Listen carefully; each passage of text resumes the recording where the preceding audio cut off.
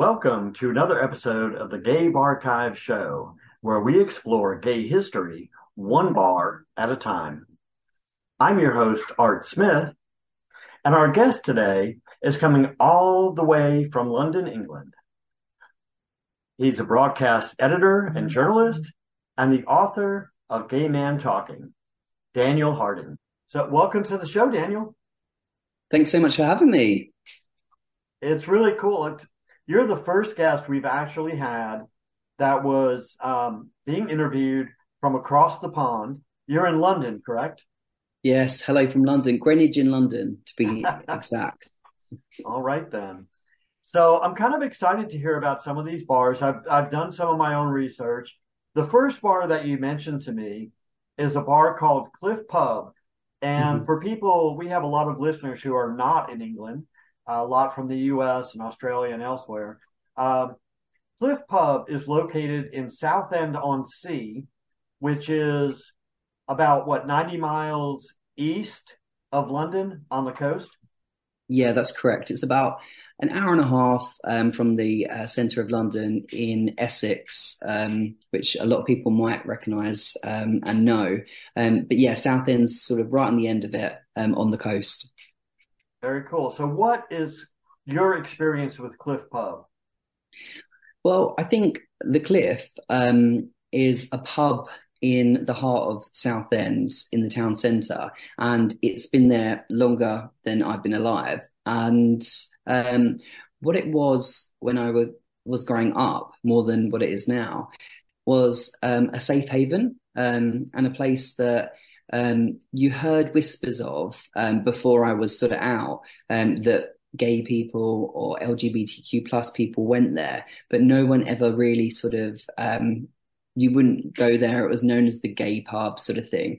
And then as I started to find myself and I came out at 18, I went there and this whole new life opened up because of this pub. And it allowed me to meet new people, to feel safe. And it became a place as sticky as the floors were, as friendly as the staff, and questionable punters there were. It was a place where I felt really sort of secure and allowed to be myself. And for that reason, it's iconic and it's actually stood the test of time. It's still there in a time when a lot of people argue that perhaps we don't need as many gay places because we're more openly accepting in different venues. I still think it holds a really significant role. And for Southend and Essex, it's been a hub and a heart of the queer community. And it's a really brilliant place, actually. They have a drag act often and comedy nights and pool tables. And it's a really good place. And I think they do cheap drinks as well on certain weeknights. So win-win. Yeah, I've heard that. I've read some of the reviews online, and repeatedly the cheap drink thing comes up. So apparently they're known for not being overpriced and pretentious. It's definitely not overpriced and pretentious. It used to have this really fantastic night as well. And I'm speaking when I was like 18, 19, and I was a wide-eyed twink. And it's had this fantastic duo called the Sisters with Blisters, who were a drag queen act, who were nuns. And they would be the DJ for the night, and they put on this fantastic show. And it was just incredible to watch, to be so free and open. And I remember it and just thinking, oh gosh, this is incredible. This is amazing. This is life. So yeah, I hold very fond memories. Unfortunately, the Sisters and Blisters, you won't see them these days because that was a few years ago now. But yeah, you see other queer acts and drag acts and stuff. And if you're looking for a place which isn't London, because obviously that's our hub and stuff, and you're visiting Essex, you should definitely pay the Cliff Pub a visit because they're very welcoming, very friendly, and you'll be sure to have a good and cheap night out. Now, do you have any idea how long they've been operating as a gay bar? Well, that's really I'm not actually sure. So I am 36 now, so I think it's something like 40 years maybe. I feel like it's like quite a long time. It might be longer because I think originally it had owners that sort of passed it down, and then one time it was a queer friendly owner, and then it's just been in queer hands ever since. And now it's has a fantastic landlord called Ollie, and he is a gay man and he's very accepting and lovely. But yeah, and they have like dress up nights and stuff like that. It's very cool. It's a very small town bar, pub, old man's pub style. It's cool. Is it the only gay bar in Southend? Well, I mean, it would call itself the only gay bar. However, there are two other venues, I would call them, called Hush and Infinity now, which do sort of later night style stuff, so more bar stroke club. But the Cliff Pub holds that retained sort of pub bar vibe. And it's outlived everything else that's had pop-up nights and stuff like that. The Cliff always remains. So it's stood the test of time. It's a dinosaur, but a good one. What kind of crowd does it attract? Is there any particular age group or type of people that go there?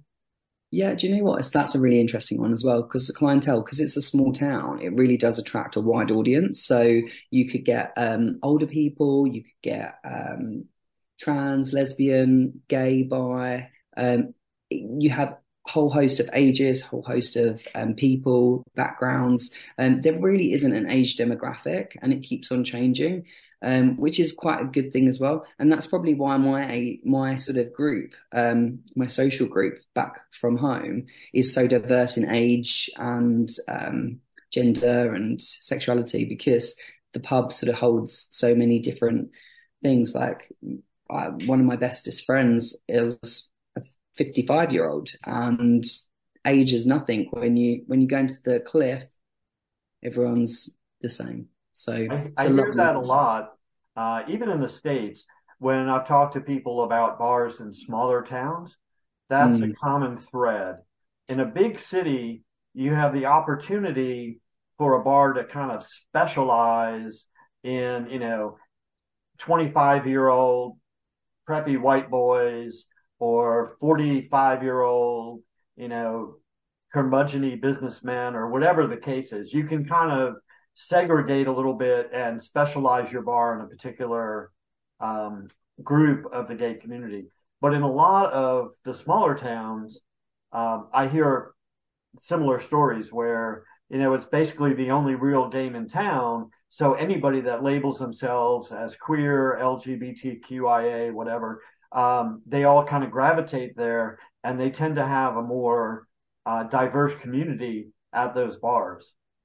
yeah, absolutely, and I agree, and I think as well because for so many people it was sort of a moment where they found themselves and they find comfort and stuff. I think it just accepts everyone. So it became that sort of place where it was ageless and everyone inside it becomes that as well. So you have students there, you have older people, you have family of queer people as well. It's really, yeah, it's a place for everyone. Is there any particular event or memory you have associated with the Cliff Pub that just kind of stands in your mind? Too many to note, all ending in a hangover the next day. I have very fond memories there.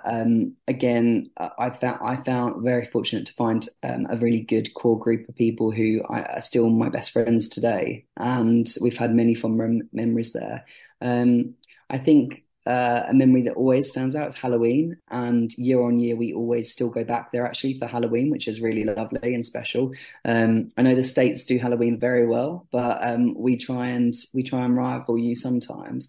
And the Halloween night always has a fancy dress and actually pulls people back from London because a lot of people from Southend, like myself, moved to London. And often on Halloween, you see familiar old faces coming back to the pub, which is really lovely. So Halloween for me is always holds very interesting and great memories, usually with not very many clothes on. Not because, oh my gosh, not because anything's happening, just because it's Halloween and you have to go a bit slutty, Right.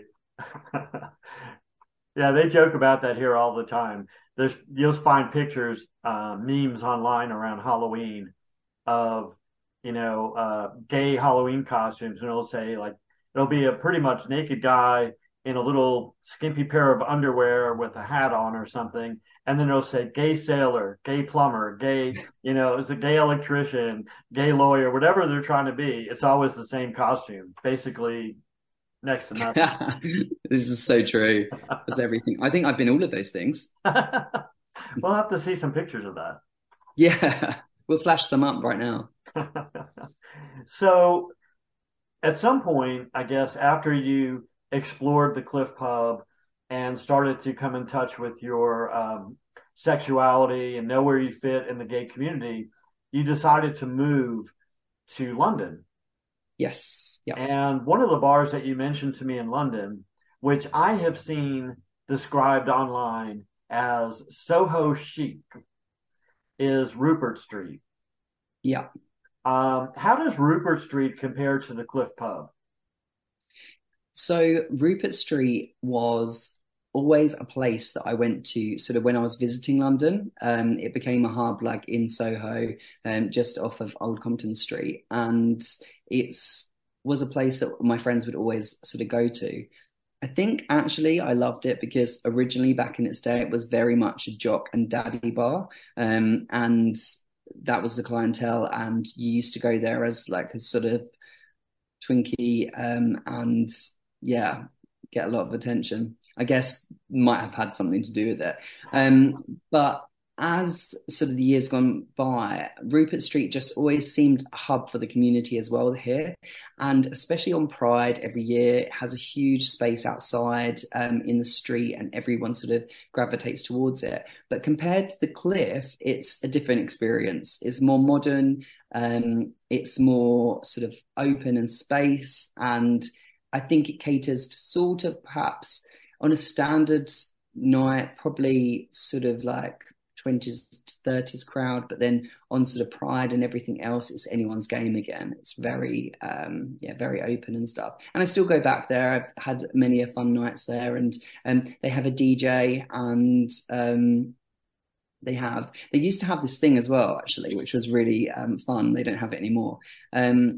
Probably for inclusivity as well, but where every time the bartender sort of took your drinks order, on the till it would flash up whether they were top, bottom, or verse, which cuts out a whole conversation sometimes. So, I don't need to talk to him. Move yeah, on. exactly. Oh, that okay, I know. Yeah.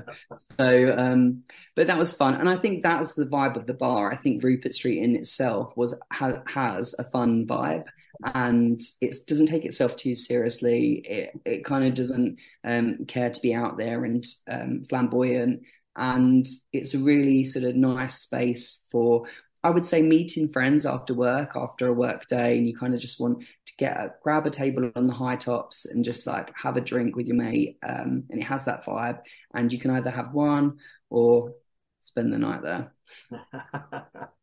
Now, as the comment that I made earlier kind of implies, it's located in Soho, correct? Mm-hmm. And Yeah. Soho, if I'm not mistaken, if my London history serves me correctly, Soho was kind of like the original red light district of London. It's where the hookers and call boys and whatever used to hang out, and it's kind of evolved now, and became quite a gay center. I mean, there's a lot of gay activity there. If they're not gay businesses, they're gay accepting or gay friendly. Mm-hmm. And Rupert Street, I've seen a variety of different logos they've used over the years. I've seen pictures of the building, which of course we will all put up in the video so people can see what we're talking about, and maybe even some copies of their ads. But you mentioned they have several spaces in the bar, one of which is a beer garden. So they have a room that's dedicated to consumption of beer. Is that what that is, or what's the beer garden? No. So in Rupert Street, they kind of have, I mean, would you call it? I think a beer garden's very generous to say that. Well, that's what they call it on their website. So Do they? Wow, I think they should change that. Right. self-aggrandizing. Might be misinforming people a little bit. They've got benches around the outside, so I guess you could call that sort of their beer garden. Perhaps that's what they mean by it. Garden's a very polite way of saying it, I would say, but yeah, no, I wouldn't say necessarily. It has got different sort of spaces and locations and stuff, but um, yeah, Rupert Street, I think they've got different sections in the sense there's a sit down bit, there's like the high tops, the bar area, and then they can move stuff for a DJ sort of section. So it's got that, and then there's a big outside bit. So it does definitely it caters for everything that you sort of need in the sense of like if you're having a big night out, or if you're having sort of a casual drink, or if you're having a date, which I've done many a times in Rupert Street and seen exes in there during that day, which isn't always good. Or not. Too many people know Rupert Street, so yeah, but it's a good bar. I would definitely say it's a great bar to sort of feel relaxed and visit, and especially Soho is, as you described, such a hub and such a centre, and it's a very safe space for our community. And I think that all of the bars are fantastic in their own right, but obviously Rupert Street has a huge space, which is always lovely. And it's a great pre-bar to drink in and get the night started. Now, you mentioned that they have a DJ. Do they have a dance floor, or is it just DJ for your listening pleasure? And So it's DJ for your listening pleasure, but at the weekend and on busy nights like Thursday, Friday, so for example, they will like move some chairs and clear a space. So there is a dance floor of sorts, not really that big, but we'll call it a dance floor. Let's call it a dance floor for argument's sake. I mean, you can dance, but yeah, so there's definitely space to sort of do all of that. But I'd call it more of a pre-bar. I think it's a pre-bar before you sort of go out and hit like something like, I don't know, Freedom and GAY or whatever. So it's a good pre-bar. It's really in a lovely place as well because Rupert Street is sort of on the corner and just opposite is a lovely place called The Yard. And both of those bars are absolutely fantastic for like pre-drinks and stuff. And they often do a lot of like link ups and stuff. So now, one thing that a lot of the bars here do, especially the ones that you would, call a pre-bar, a lot of the ones that have an earlier crowd in the States do a happy hour, and they have yeah, discounted drink prices, possibly little nibble items, pretzels and nuts and stuff on the bar. Do they do that in London too? Do you see bars that are offering discounted drinks, around dinner time, or is that not common? yeah, we definitely have like happy hour and like buy one get one free and stuff like that on selected drinks.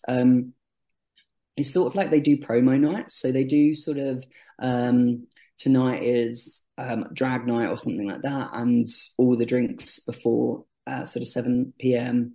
are a certain price, or they'll do like a prosecco night or something like that. So they do promotional nights like that, but I feel like the States do that a lot more than us. And there's definitely no peanuts on the bar.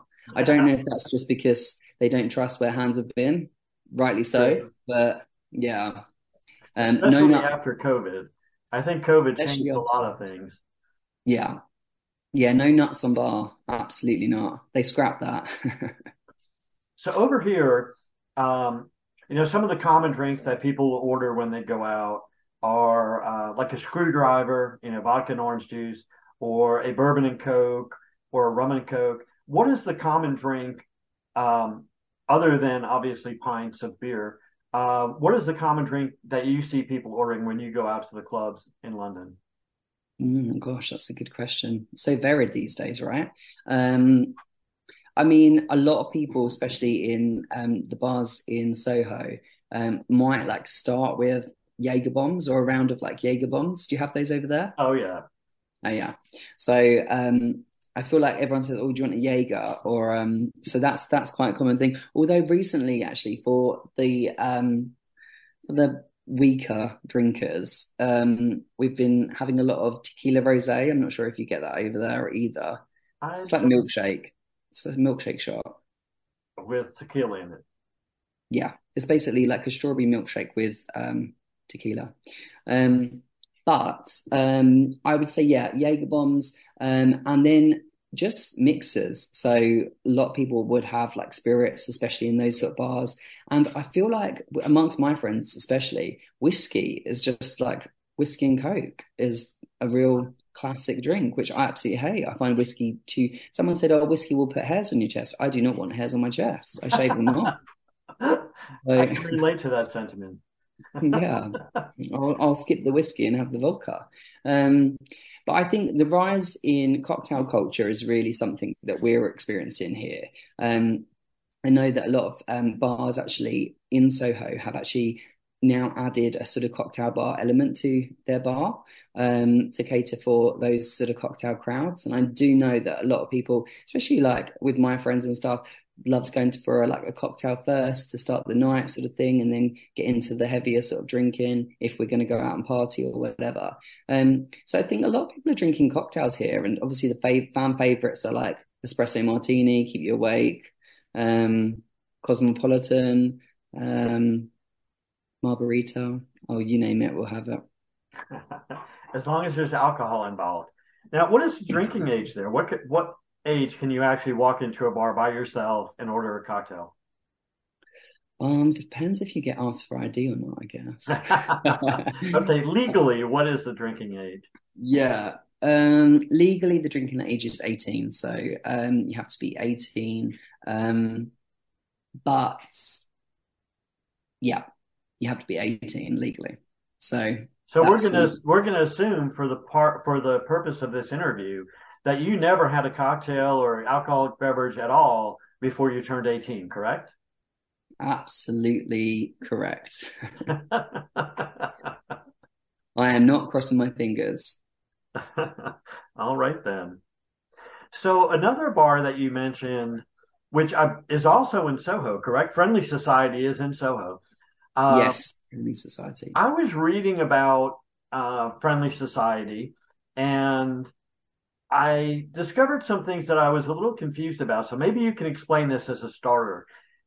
The research I did indicated that bars referred to as, quote, friendly society are kind of customer or group owned bars. They're like almost like a cooperative. They're not one guy that opens a bar and decides to call it friendly. It's kind of like a bunch of people own a small part of the bar, and it operates as almost like a private club. Is that correct? Is that what a friendly society is? Wow, I've never heard that description, but it sounds interesting. I'm not sure about the ownership part of it, but private club sounds about sort of like right because the Friendly Society is iconic. You've got anyone who's listening to this and visiting London, and especially going to Soho, must visit the Friendly Society because it's a bar unlike any other. And I guess like private sort of club style thing, yeah, it's definitely got that vibe. It's a small place, so there's a doorman on the door, and they do number count as you go in, and then you go downstairs, and then it's very much like a small but cute and incredible sort of place with many different sections. And it's almost like a TARDIS. Do you guys know that reference, Uh-huh. Doctor Who? Doctor Who. Yeah. So like you go in and it sort of opens up. It's huge. But it's not big either. I mean, the bar's quite small. When you're in and it's busy, you feel it. But the vibe is lovely. It's quite a dark place. But they've got so many things to draw your attention to. They've got Barbies hanging from the ceiling. They've got toy cars. They've got um, lots of stuff everywhere. Photo bit. They've got like these quirky and weird chairs. They've got these couch seats in the back where you can lay down with your friends and stuff. It's I feel like it's friendly society because they kind of are inclusive. They kind of like let you in and then everything's okay. So I think it was sort of done as a bit of a speakeasy vibe, but then it's just cool, it's just nice, and it's just a friendly place. And I think the reason for the society element is because they wanted you to feel like you're going into a club and like you're accepted and this is your place, this is your people, sort of thing. And it definitely had that vibe. I got introduced to Friendly Society from a friend actually when I was visiting London back before I lived here, and um, it kind of just blew my mind. It was really we had a brilliant night. It might not be a destination sort of bar. It might be just one that you sort of go to and then go on to other places. But I have had so many fun times there. Again, they have a DJ. They have different sort of themes. The bar staff are lovely, and you just go there, and there's just nice people, nice vibe, and everyone talks to each other. Everyone flirts with each other. It just feels good. Like it's a great, friendly place. And yeah, I just think it's one of those places in London that's got character, got personality. It's not just your standard bar. And it's definitely something on the tourist map. You should definitely go and visit it and immerse yourself in and see what you spot. I mean, I think there's a fishbowl in there as well. Go hunt. Yeah, I've heard that. I read a lot of reviews on their I think it was TripAdvisor page. A lot of people talking about it. Some of the descriptions that I heard were that it has kitschy 1970s decor, that it's a quirky basement club, um, that they specifically mention a lot of glitter balls, which, disco balls, Barbies, the Hmm. fish. Um, One person mentioned the room with the bed, the room which is a bed. Is that the room you're talking about where you can Yeah. lounge around with your friends? It's like a Um, lay down sofa bit with a hole in the middle. So yeah, it's very good. I mean, I'm not sure it's very drink friendly because laying down with a drink is not always easy. But yeah, and they've got these little toadstools as well, which you can sit on. yeah, It's they cute. refer to those as gnome chairs. Gnome chairs. Okay, yeah, we'll go with gnome chairs. That's Um, what the review said. yeah, I mean, it's just such a cool place, and like I said, there's so much to sort of draw your attention to, and the people are friendly. And it is quite small. It's a basement, and it's obviously got different like sort of. It's like a warren, so like a rabbit's warren, like you go into different parts. But yeah, no, it's really good, and I've had really good memories there. I've had some really sort of good nights. Um, I met an ex-boyfriend there, which as an ex, but hey, we had a good time.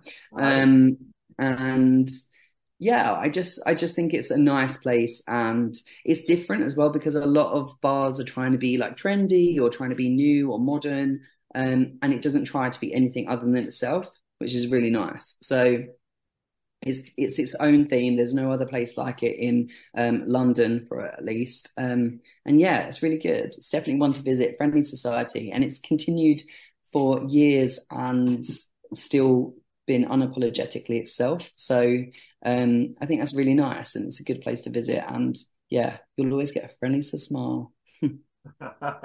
Yeah, I've heard that. Now, one thing that somebody mentioned to me that struck me as a little odd, and this popped up in one of the reviews of somebody who had been there and had a good time and everything.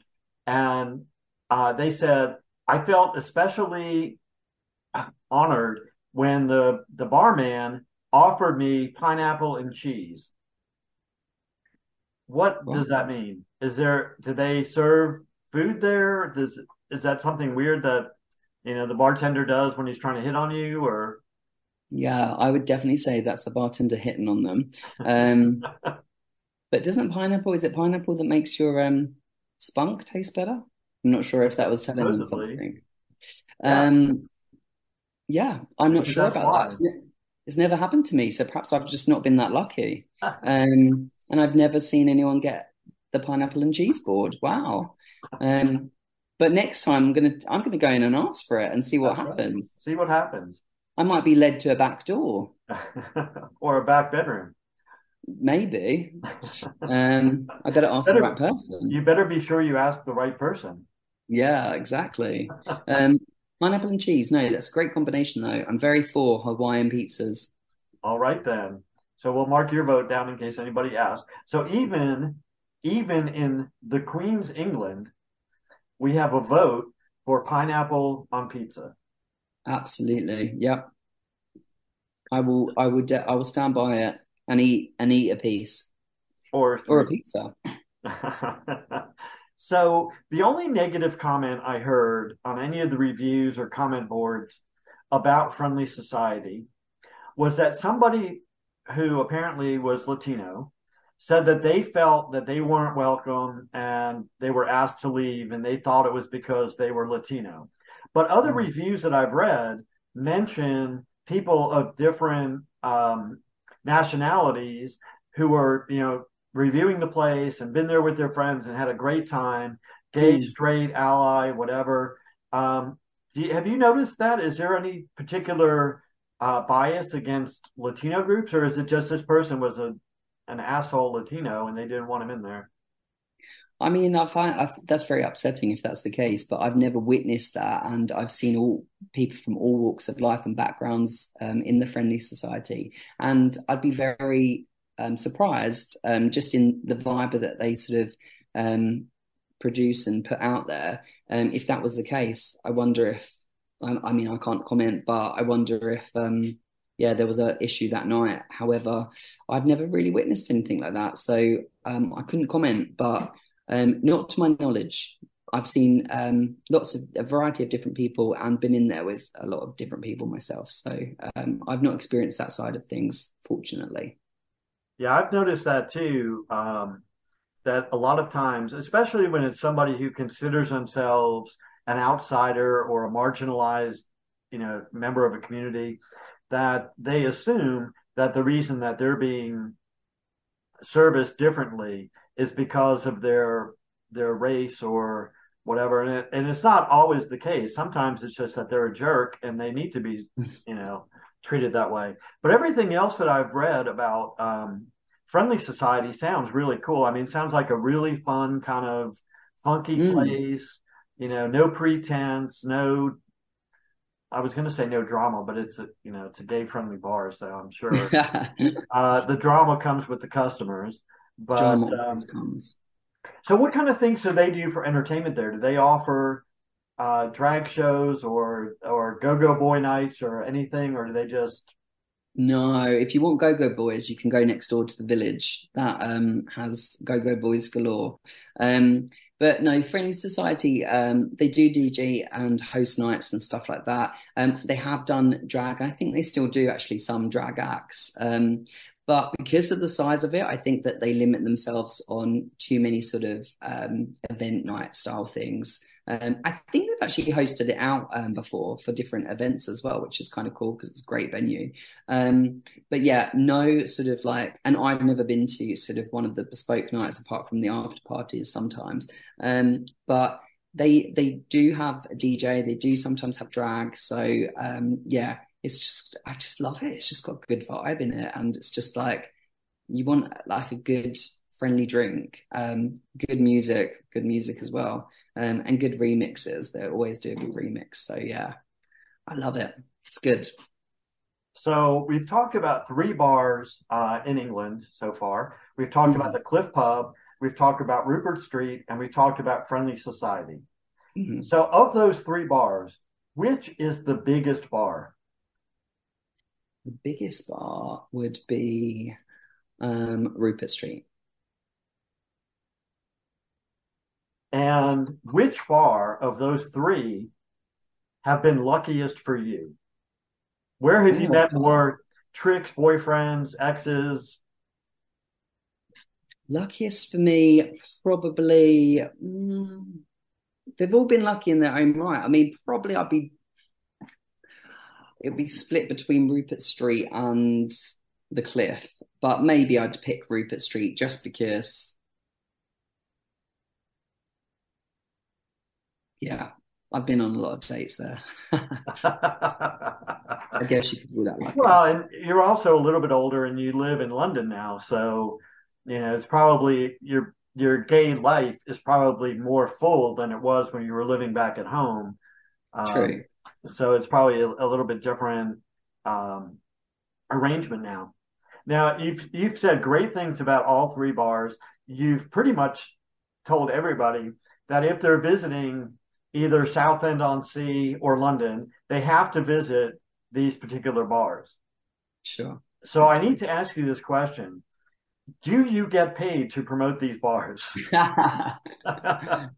I wish I might contact them. No, they're just really good. They're just bars that I've sort of grown up with and had great experiences in personally. So no, unfortunately, no fee. But yeah, I should demand one, right? Yeah, I've thought about that myself, but I'm the same way. I have Yeah. bars that just, you know, have a very special place in my heart, and that every time I think about them or every time I go there, I'm like, I really love this place. It's really awesome. Now, you Mm, mentioned early on when we were talking about Cliff Pub that some people say these days that we don't really need gay bars anymore, that you can go to any, you know, fish and chip stand and meet a guy and go home with them or, start a mm, relationship and have children, whatever you're going to do. But I kind of feel like, and this has come up in several of the interviews that I've done, that we still need the gay community bars because they allow us to find out how we fit into the community. If you go to mm. a fish and chip stand, yeah, you might meet a cute guy and spend the weekend with him, but you're not going to meet 50 or 100 or 200 people and find out that you lean more toward being drag or being goth or being whatever. You don't get to experience the little intricate details and the variety of the community. I So agree. I'm glad that there are still thriving bars. I think it's really important as well in smaller towns as well, because Absolutely.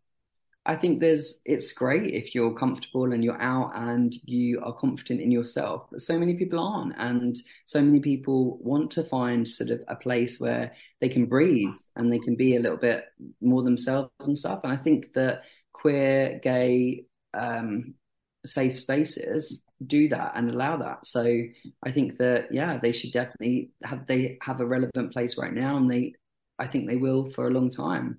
Um, I think it's great that other places are accepting, and so they should, because the queer community accepts all allies as well. So Yeah, I've we heard should that. In all be fact, going everywhere.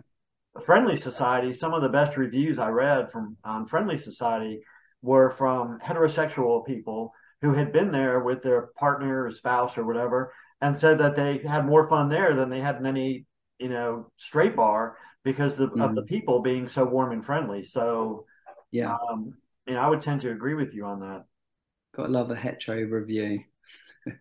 that. They should put a little icon there so though, if what the person's identity is. So you can Yeah, kind of take it with a grain of salt, maybe. yeah, Um, Now I know I'm sure aware that a little over a week ago we had another incident in a gay bar here in the States, in Colorado Springs. There was a shooting of several people who worked at or partied at Club Q in Colorado Springs. And the day after that incident, I had already previously scheduled an interview with the woman who owned Pulse, which was the bar in Orlando where 49 people were killed. yeah. Do you ever have that kind of um, violence and incidents in England, and we're just not hearing about it here? Or Yeah, I mean, obviously, the here in the UK, we heard about those attacks, and it was published in our sort of LGBTQ plus media as well. Um, so yeah, we obviously stand with you guys, and it's terrible and horrendous, and we do hear about it. But equally, touch wood, to my knowledge, not for a while, but we haven't had um, any sort of major incidents like that for quite a number of years. We had some horrendous things. I think that I don't know if you guys ever heard about the Admiral Duncan sort of nail bomb, which was quite bad. And then there's obviously other things that happen and stuff, not as high scale, but there's definitely stuff that has happened in the past, and but in recent years, not so much. And obviously, we've seen that in America and witnessed from afar. which is disgusting. And obviously, I can't still it still shocks me to this day that that sort of thing happens and those attacks happen. So yeah, we're perhaps fortunate in the sense that it hasn't happened as much or as regularly, but you still hold your breath sometimes, especially on Pride. There's a huge amount of people, probably like America, in one small location in Soho, like absolutely masses of people.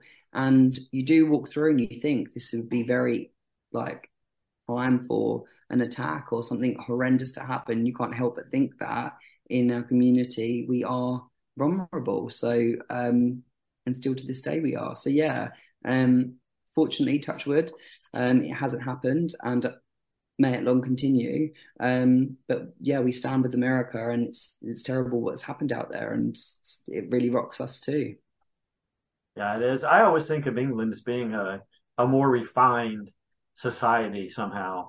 And I guess part Oh, of it is just because of your gun control laws. People don't have guns there typically, whereas that here some people have, 100 guns in their closet, which I think is ludicrous, but that's another story entirely.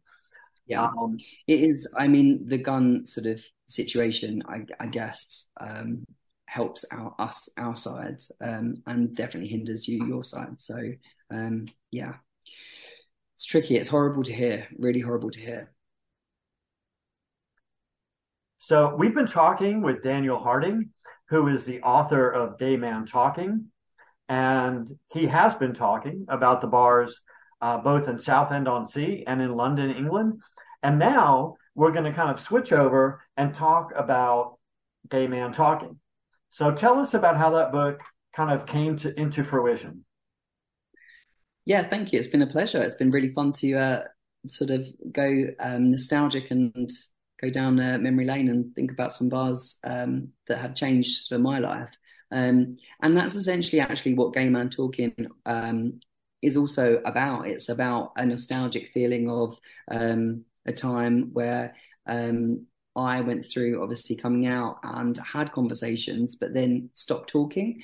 And the book sort of looks at the fact that once we come out, we don't have as many of those conversations again. We kind of sweep it under the carpet, job done, we're out, let's stop talking about it and just move on. And what I learned actually is there were still so many conversations to have, mid 30s, years on. And so in the book, I have all those conversations and I open up dialogue again. So the book goes through different chapters, talking to my parents, sibling, role models, talking about sex, talking about bullies, and I really have those conversations, talking about obviously how the other side felt or how we dealt with things. And it's fascinating because I went into these conversations not knowing how they'd sort of play out and found lots of amazing and heartbreaking and emotional and thought-provoking things. So the book really sort of journeys our coming out process, but also encouraging people to talk. We don't talk enough. We come out and shut up, and we really shouldn't. So Gay Man Talking is all about opening up and joining that conversation again. So if we were to meet some of your friends and acquaintances, either from back home or from London, would we find out that you now, as a result of putting this book together, are pretty much completely open about your life and that your friends know all kinds of things that they might not know about other friends of theirs? Yes, absolutely. And I went on national TV to talk about it as well, so I can't hide now. Unfortunately, yeah, I'm all out there, even in the sex chapter. So yeah, I mean, it's definitely an interesting feeling having your closest friends and family read every sort of detail about you. But it's good, and I'm glad that I've done it and put it out there. And I've had great feedback. It's available in the UK and the US, and I've had really great feedback saying that it's encouraging people to talk to their family, perhaps. And, not everyone's sort of coming out and experiences the same. And this is as much a book for our allies and people outside of the community as it is inside, because it's sort of encouraging people to sort of talk to their people as well, and to really think about how we sort of label people, talk to people, feel about people, and yeah, really to join that conversation and open up and tell all. So you mentioned that one of the chapters in the book has some kind of explicit information about your sex life. And you mentioned that your parents have read the book. Mhm. How did they respond to that particular revelation? Were they a little shocked, or are they just very kind of cool hippie people that said, "Oh, wow, cool"? I mean, yep, that was an interesting process. I mean, my parents are in one of the chapters, so I have a conversation with both of them, all three of them. I've got three parents, and yeah, and so they sort of knew what they were going into, and they knew. And I did tell them, I said, "Look, there's going to be a sex chapter. Feel free to skip it." But they didn't, and they read it, and it's not graphic, but obviously Right, there's details in there that you kind of would never want to tell your parents. right. But it is there to sort of help a discussion rather than sort of sexualize anything. It's not about sort of, I mean, I'm sure people will make what they want from it, and I'm there laid bare. Not literally, you can't see a picture of me there, but yeah. And so it was interesting. And we've kind of skipped over that sort of, it is what it is. They had to read it. So yeah, I'd have been upset if they hadn't have read the book. I didn't mind if they didn't read the sex chapter, but they did. They went all in. Now, on the flip side of that, obviously, the sex chapter at least alludes to some of your exes or encounters. Were any of them upset by it, or have you even heard from them? um, well, all names and identities were changed. If anyone relates to anything, I cannot confirm or deny it was them. I have had comments suggesting that perhaps I was referencing certain people, but I've not had anyone explicitly sort of come out and say, hang on, is this me? So I'm hoping that that's just going to stay the same because, yeah, but identities were changed and respected. So hopefully people are happy. And I also merge a couple of like my experiences so that, yeah, hopefully they won't sort of know, but it's all true. It's all non-fiction. So they're out there, those people, So fabulous people. how long did it take you to put that book together? So was speaking to a publisher. I'm a broadcast journalist here in the UK, so I do a lot of producing content and writing for different publications. And I published an article about being the gay best friend and the toxic sort of nature of it. And then I spoke to a publisher and during lockdown, the first sort of wave of lockdown, and we discussed sort of this book, and then they signed me and I wrote it within 6 months. Very cool. So the book is called Gay Man Talking, and the author is Daniel Harding, and it is available in the US and the UK. I suspect it's available on Amazon, which is apparently started out, 25 years ago as an online bookstore and has grown into this monstrosity, but they still have a great selection of books.